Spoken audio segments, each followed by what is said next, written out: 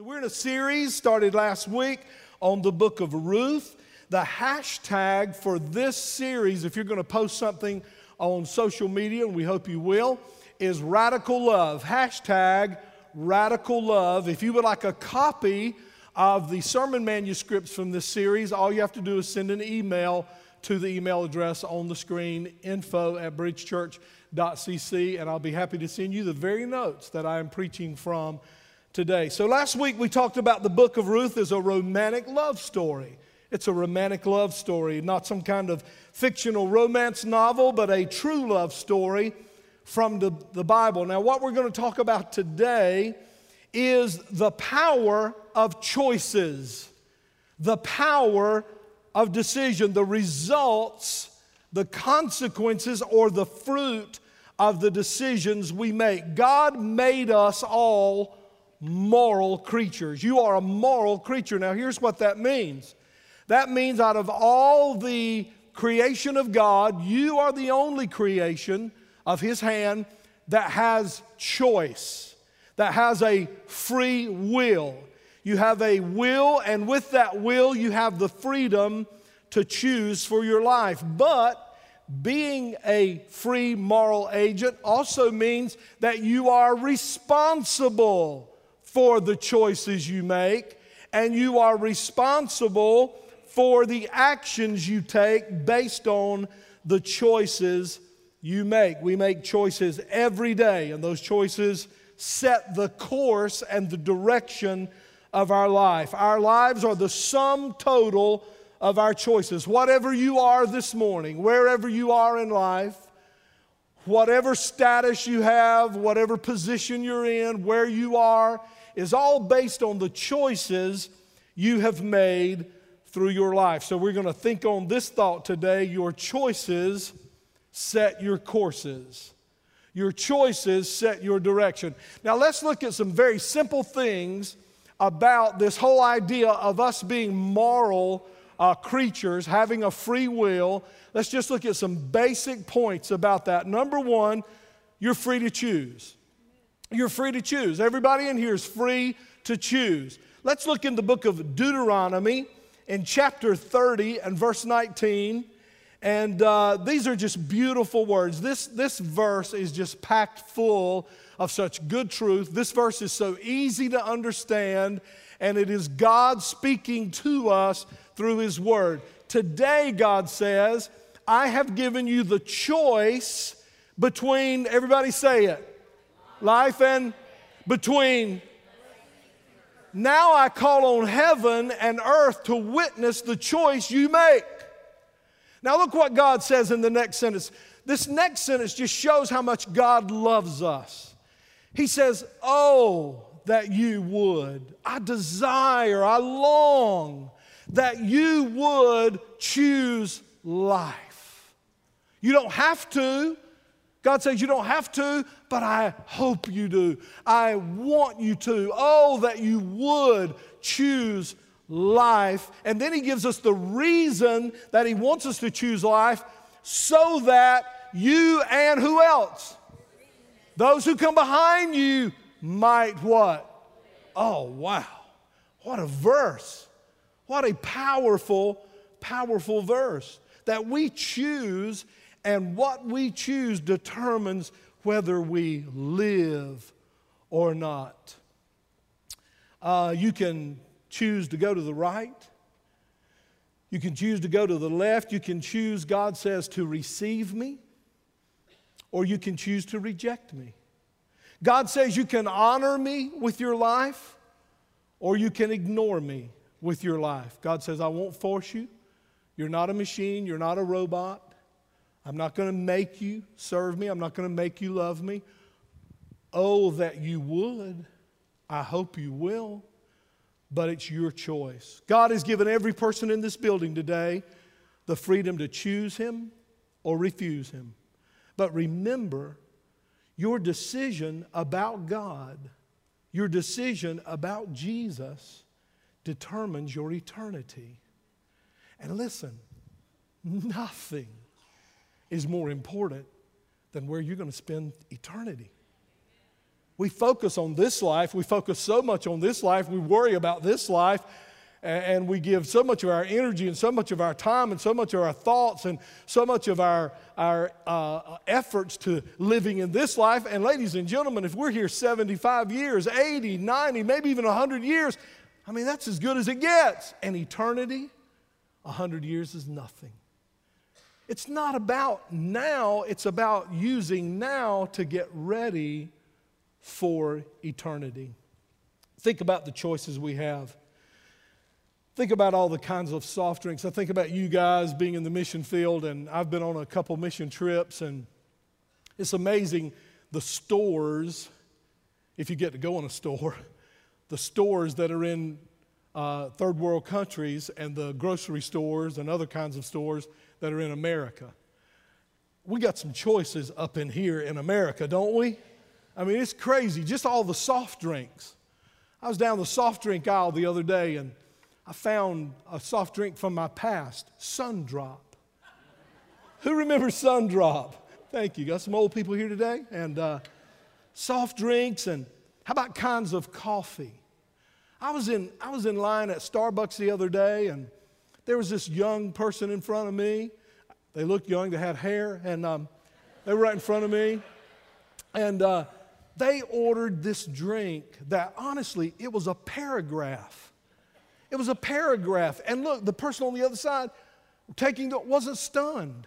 Half this and more of that and 3 of those, and I can't even say the language. So then when it got my turn, I went, black coffee. You know what she asked me? How do you want that? She's like, dude, you're in Starbucks. Nobody gets black coffee. I said, just give me that $2.50 cup of coffee and hush. All the sizes, the amounts. I mean, I ordered a large coffee. She said, we don't have large.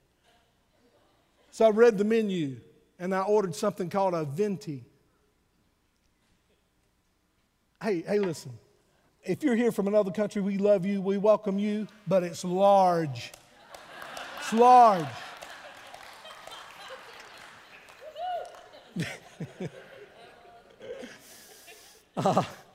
All the car models. We have some guys here in the car business, and man, car models and all the things you can get on a car, colors. I was in Lowe's the other day. I went to get this bulb about this big that goes up under my microwave oven that lights up my stove where I do most of the cooking at my house. She's not here in the early service. And so, or is she? I think she is. Anyway, she does a lot of cooking. She does a lot of cooking too. I just want to throw it. So I get this bulb, and I go into, there's a wall of light bulbs. And there's some that are like $1 and $1.95 and 79 cents. The bulb I had was the smallest, and it was $5. $5. I couldn't believe all the bulbs. It took me like 20 minutes to find the bulb because of all the choices. Clothes, all the different clothes. I was in the grocery store, saw the bread aisle. It's just crazy how many breads are available. And then I went over to the cleaning solution area. So many cleaning solutions that have so many different things. One of them, I think, helped you with a bad cold. I was like, really? Wow. So I guess you spray that right in your mouth. Anyway, some choices we make are totally insignificant. They don't really matter. They don't have much impact. But some choices we make, ladies and gentlemen, are extremely significant. They're life-changing. And once again, there's one choice we make that determines where we spend eternity. We live in a day when people are saying things like this: you can't make me choose. You can't tell me what to do. You can't tell me what's right and wrong. I'll decide what's right. Y'all hearing this today? I'll decide what's right and wrong for me. I'll decide. You know, we're even, and I don't want to get political here, but it's amazing to me now. We we back up some of the laws we have on the books, and some laws we just ignore and don't even back those up. It's just crazy. Everybody gets to make their own choice. You know, it's like the book of Judges last week. What does it keep saying over and over again in the book of Judges? They did what was right, come on, in their own eyes. We live in that day right now. You can't choose what's right and wrong for me. I make my own choices. Hey, when you hear somebody say that, they're exactly right. They're exactly right. They're free to choose. And here's a man in Ruth chapter 1. His name is Elimelech, and he makes a very, very poor choice. The second thing I want you to notice about choices is you're free to choose, but number two, you're not free not to choose. You're not free not to choose. You got to choose. You got to decide. At the close of this message, I'll give an invitation for you to come and choose Christ. But it's up to you. But you can't not choose. You just go, time out. Man, I just came to visit today. I'm not making a choice about Jesus. Can I tell you something about Jesus? You can't be neutral about Jesus. You can't be neutral about Jesus. You say, who said that? Jesus. Jesus said that. I'm so glad you asked. Look in Matthew 12:30. Jesus said, anyone who isn't, come on, with me opposes me. And anyone who, listen to this one. Hey, this ought to shake some Christians up right here. Anyone who isn't working with me is actually what? Boom. That's a pretty powerful verse right there, isn't it? Jesus is telling us you can choose me or refuse me. You can work with me or against me. Your refusal is a choice. We're not free not to choose. You know who was really good at attempting not to choose about Jesus? There's a lot of places I could have gone in the Bible, but I got to tell you the number one guy was Pilate. I think Pilate was the best example of somebody who tried not to make a decision about Jesus. Here's what one great theologian said about Pilate. He said, Pilate is a study in evasion and vacillation. A study in evasion. Let me just mention a couple things. Pilate tried to send Jesus to Herod, but Jesus was like a boomerang. Herod sent him right back, didn't he? Pilate tried to send Barabbas as a substitute. That didn't work. Pilate made this statement. He said, I am innocent of the blood of this just person. You Jewish leaders decide. I'm not going to decide. Did that work for him? No, it didn't. Pilate tried to wash his hands. You remember? He got the basin of water and he tried to wash his hands of Jesus and just be done with Jesus and not make a decision about Jesus. But in the end, Pilate's indecision was his worst decision. And Pilate died a man without Christ. What Pilate decided about Jesus determined his eternity. And the same is true of us. So number one, we're free to choose. Number one, we're not free not to choose. Number three, we are not free to choose the consequences. You don't get to choose the consequences. You don't get to choose the results of your choices. What happens, happens. You make your choice, absolutely. You have the freedom to do that, absolutely. Nobody can tell me what to do. Nobody can, no book, no preacher, nobody can tell me what to do. I can do whatever I want to. You're exactly right, but listen, you don't get to choose what happens as a result of the decisions you make. Very, very important. For instance, you can go to a building, go up to the 10th floor of that building, open the window and step out.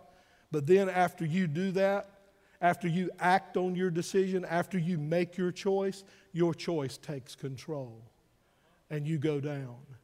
And you don't break the law of gravity, you'll demonstrate it. Isn't that right? So again, yes, you can go to that 10th floor, you can open that window, you can step out, but you don't get to choose the consequences of that decision. We live in a day of so-called sexual freedom. And we say again, no church is going to tell me what I can do and what I can't do.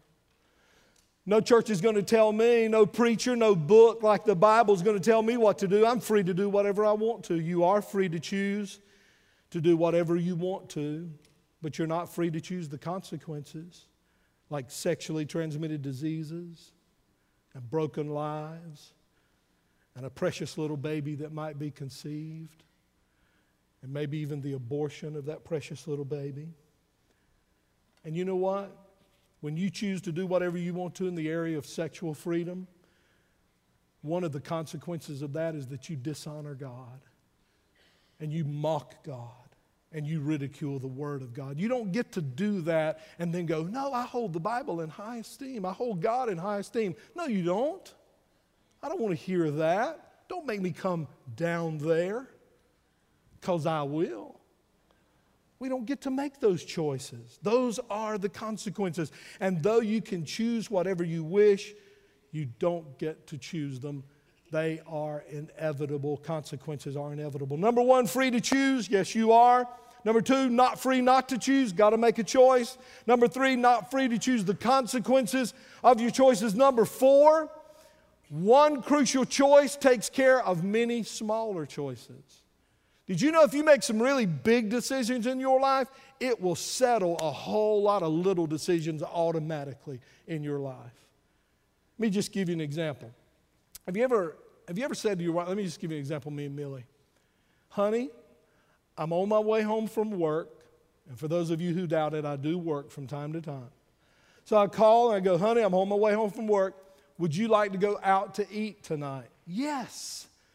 Where do you want to go? Oh, it doesn't matter. It doesn't make one bit of difference. I just want to be with you. See, when I hear that, doubt just begins to... I go, she must have wrecked the car today. So I say, well, we'll go wherever you want to, so be ready. I'm ready to go. I'm going to just pull up in the driveway. I'll text you when I get there, and we'll bug out. And so I pull up, and she gets in the car, and I go, well, now, where do you want to go, really? Really? I don't care, seriously. I don't care, wherever you want to go. I go, well, you know what? I've been thinking about Mexican all day. How many of y'all think about food all day? How many of y'all think about certain kinds of food all day? How many of you think about Mexican all day, and you got to have some Mexican? Come on. Come on. Because you know, when you get our age, your breath really don't matter. And other things Mexican food causes, that don't matter either anymore. So after you get married, you've been married as long as I have, you can eat all the Mexican you want to, man. It's awesome. It's awesome. So she goes, I go, you want Mexican? She goes, no. All right. Well, then I don't know where I'm going. Because what? The big decision hasn't been made. So now I don't know where to turn at the next corner. Y'all with me? Now, if we'd made the big decision, I'd know exactly what to do at the next corner and the next corner and at the light. And when we get on the interstate and all that, I'd know exactly what to do. But we haven't made the big decision yet, so I have to keep making a bunch of little decisions. Next thing I know, I'm going through Herman Park. There's no restaurants in Herman Park. I'm turning left, and she's looking right. And I'm going, I don't know where to go because, come on, we haven't made the what? The big decision. And then she'll say, you know, where I'd really like to eat. And I go, here we go. And she says it because it don't matter to me, baby. As long as I get to stuff my face with some food, I'm happy. So once that decision's made, I know every next step I need to take to get there. Now, there's a spiritual truth in this, and I hope you're getting it. You know, one of the things that being pastor of the Bridge has afforded me, because of you awesome people, is that I get to go speak at different places. I'm going to speak in Virginia, coming up here in a few weeks in a little town outside Richmond, and I'm going to be going to see Kevin over at Thrive. And I get to speak at Jim's conference, the Acts 2 network conference called Amplify. So, you know, you get there and they have nice arrangements for you, and you go in, you're by yourself, nobody's with you. I'm in the room by myself. Millie never wants to go with me on those because I'm studying the whole time, I'm reading the whole time, and so I often go on those trips by myself, not every time, but most of the time. When I get in the room, on the television, they offer filthy movies. Filthy movies. Now, here's what it says on the screen if you read it. It says, nobody will be able to tell what kind of movie you ordered. You can order any movie you want to, And on your bill, nobody will be able to tell. There's going to be no trace. There's going to be no track. In other words, we're going to help you sin, dude, and then we're going to help you cover it up. But you know what? I have never, before God right here, I have never one time ever looked at one of those movies. And it's not because I sat there on the bed and went, wow, man, I'm by myself. Nobody will ever know. Never seen anything like this before. Let's see what this is. I made a decision a long time ago that I want to honor God with my life. Now, I'm not standing up here as Mr. Perfect. You guys, listen. It would be really stupid of me after 25 years to try to tell you I'm perfect. I've been around here way too long for you to know. But here's what I'm telling you. When you make the big decision, when you get in that hotel room and that filth is available to you, you don't have a decision to make because you already made the big decision. And there are people sitting here right now, and you know why you're struggling in your life? You know why you're struggling in your walk with God? Because you have not yet decided to make Jesus Lord. You want to hold hands with Him a little bit. You need Him when you're sick. You want Him when you got a little financial problem, or you got a problem in your marriage, or you got a problem with the kids, or you want to be able to kind of open up the cabinet and get Him out like we do, garlic salt. You don't use garlic salt for everything. Well, I do. But anyway, you want to use God like a seasoning. You want to just get Him out when you need Him. And because we won't make Him Lord of our life, we go through the process of a day having to make a ton of little decisions as to whether we're going to give into our flesh or whether we're going to honor God with our life. Let me tell you what that is right there. That's good preaching right there in this house. Make the big decision. Stop putting it off. Yield yourself to the lordship of Jesus Christ, and you won't have to keep making these little decisions every day, like trying to figure out which restaurant Millie wants to go to. Once she makes that decision, I know exactly what to do to get there and get that meal. Does that make sense? Does that kind of preaching make sense right there? You're free to choose. You're not free not to choose. You're not free to choose the consequences of your choice. And a few big decisions take care of a lot of small decisions. Now, that's good stuff right there. Now, let's get back to our Bible story, and let me close with this. Now, when I say closing, what does that really mean? Nothing. We just want to say that for the visitors. Because we know when I said in closing, you got a lot of hope. And we just want to dash that on the rocks right now. All right. So really, I want to just share some things from this story with you very quickly. So here's a man named Elimelech. We know he had a good background because the name Elimelech means, my God is king. So we know he was born to godly parents. We know he was born to parents who had a hope for him to be a man of God and a father and a husband and just really display the character of a man who loves God and puts God first in his life. So he had a good background, but he makes a very, very selfish choice. He makes a very self-centered choice. And we're talking about here the principle again now. Don't forget what we're talking about. The principle of a willing choice. And what I want to share with you is how he made these bad decisions. Let's talk about why he made these bad decisions and why you too will make bad decisions if you follow his pattern. Elimelech panicked when a famine hit Bethlehem.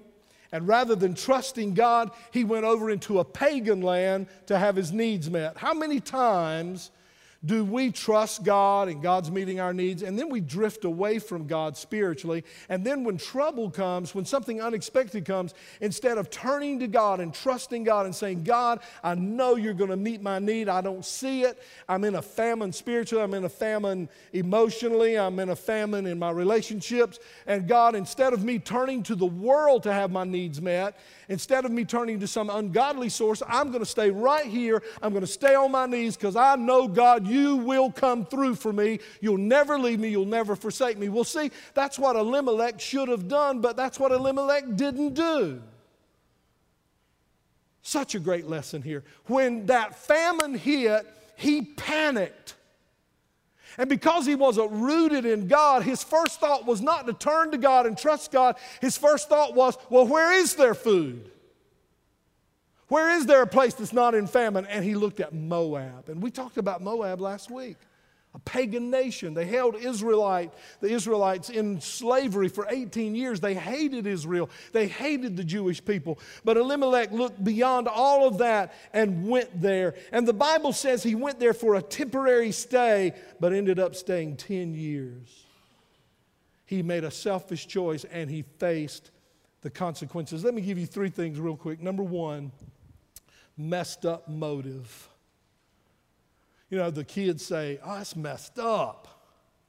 That's messed up. So when I was putting these points together, I was just going to put motive and then the next one. But then I thought, no, not just motive. His motive was what?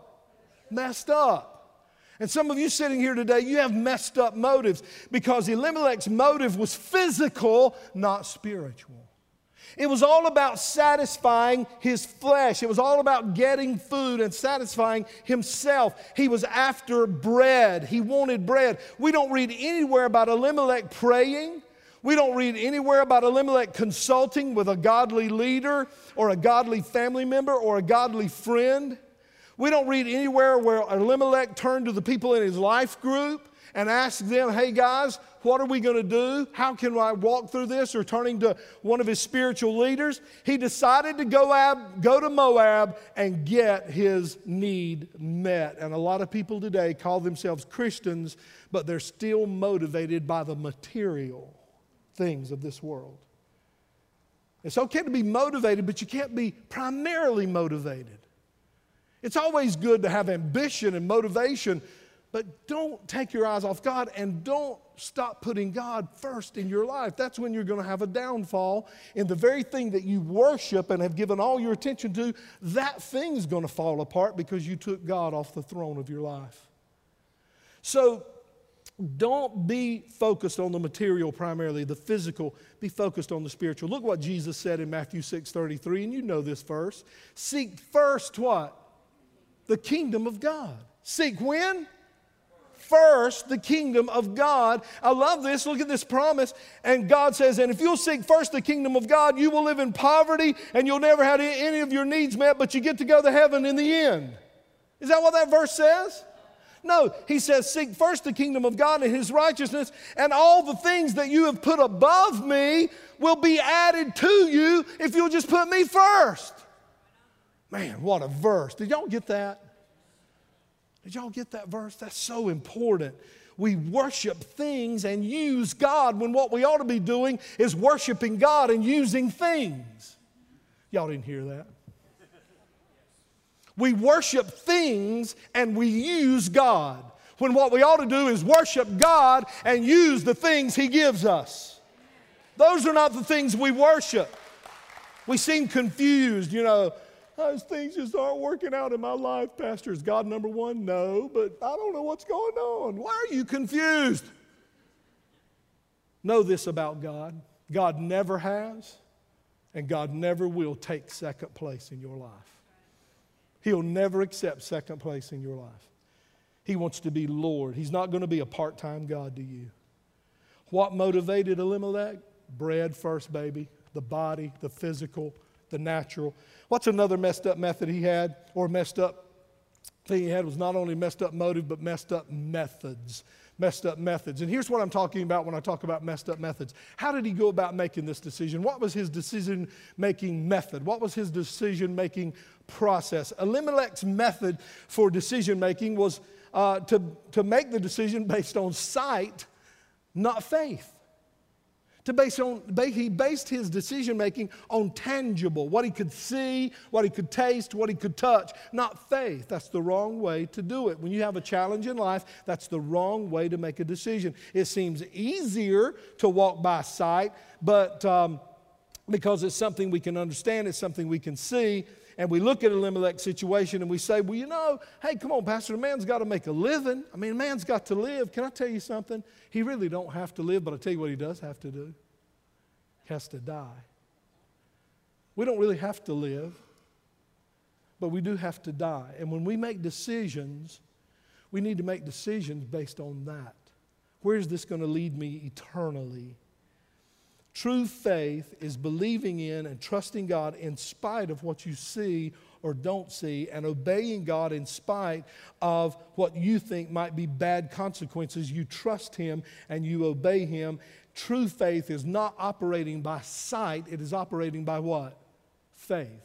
And Hebrews 11:1 says, faith is the substance of things hoped for, the evidence of things what?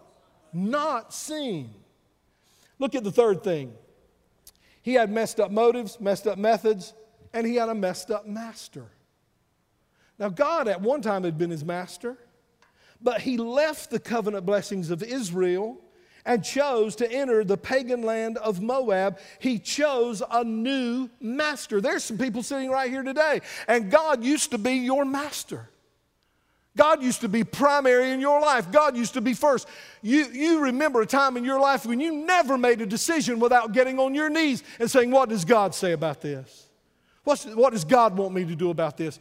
But you've kind of drifted away, and now you're making decisions, and you're like Elimelech, and you're not praying, and you're not reading your Bible, and you're not fasting, and you're not staying close to God. You're not even consulting with God. As a matter of fact, you've stopped even consulting with godly people. You just made a few decisions. They worked out for you, and now you think you can make all your decisions, and you don't need God. You say, how do you know? Because I've done that myself. I've done that myself.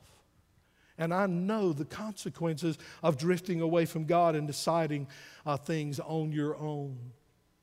So he had a new master. So what are the consequences? And this is the third in closing. What are the consequences?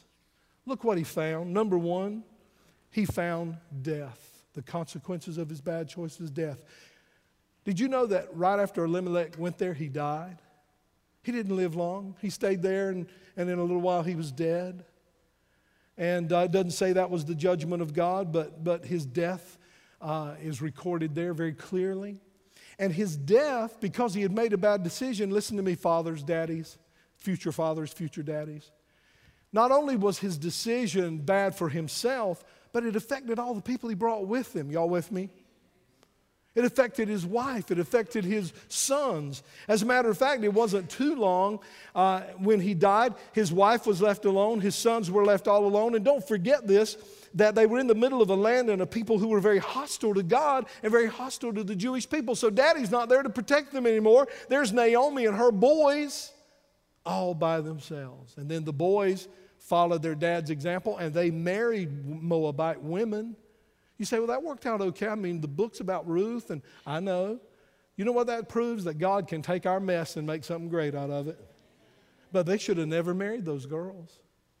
They should have never married those girls because God, in His Word, said that the Jewish people were not to marry the Moabite women, but they did.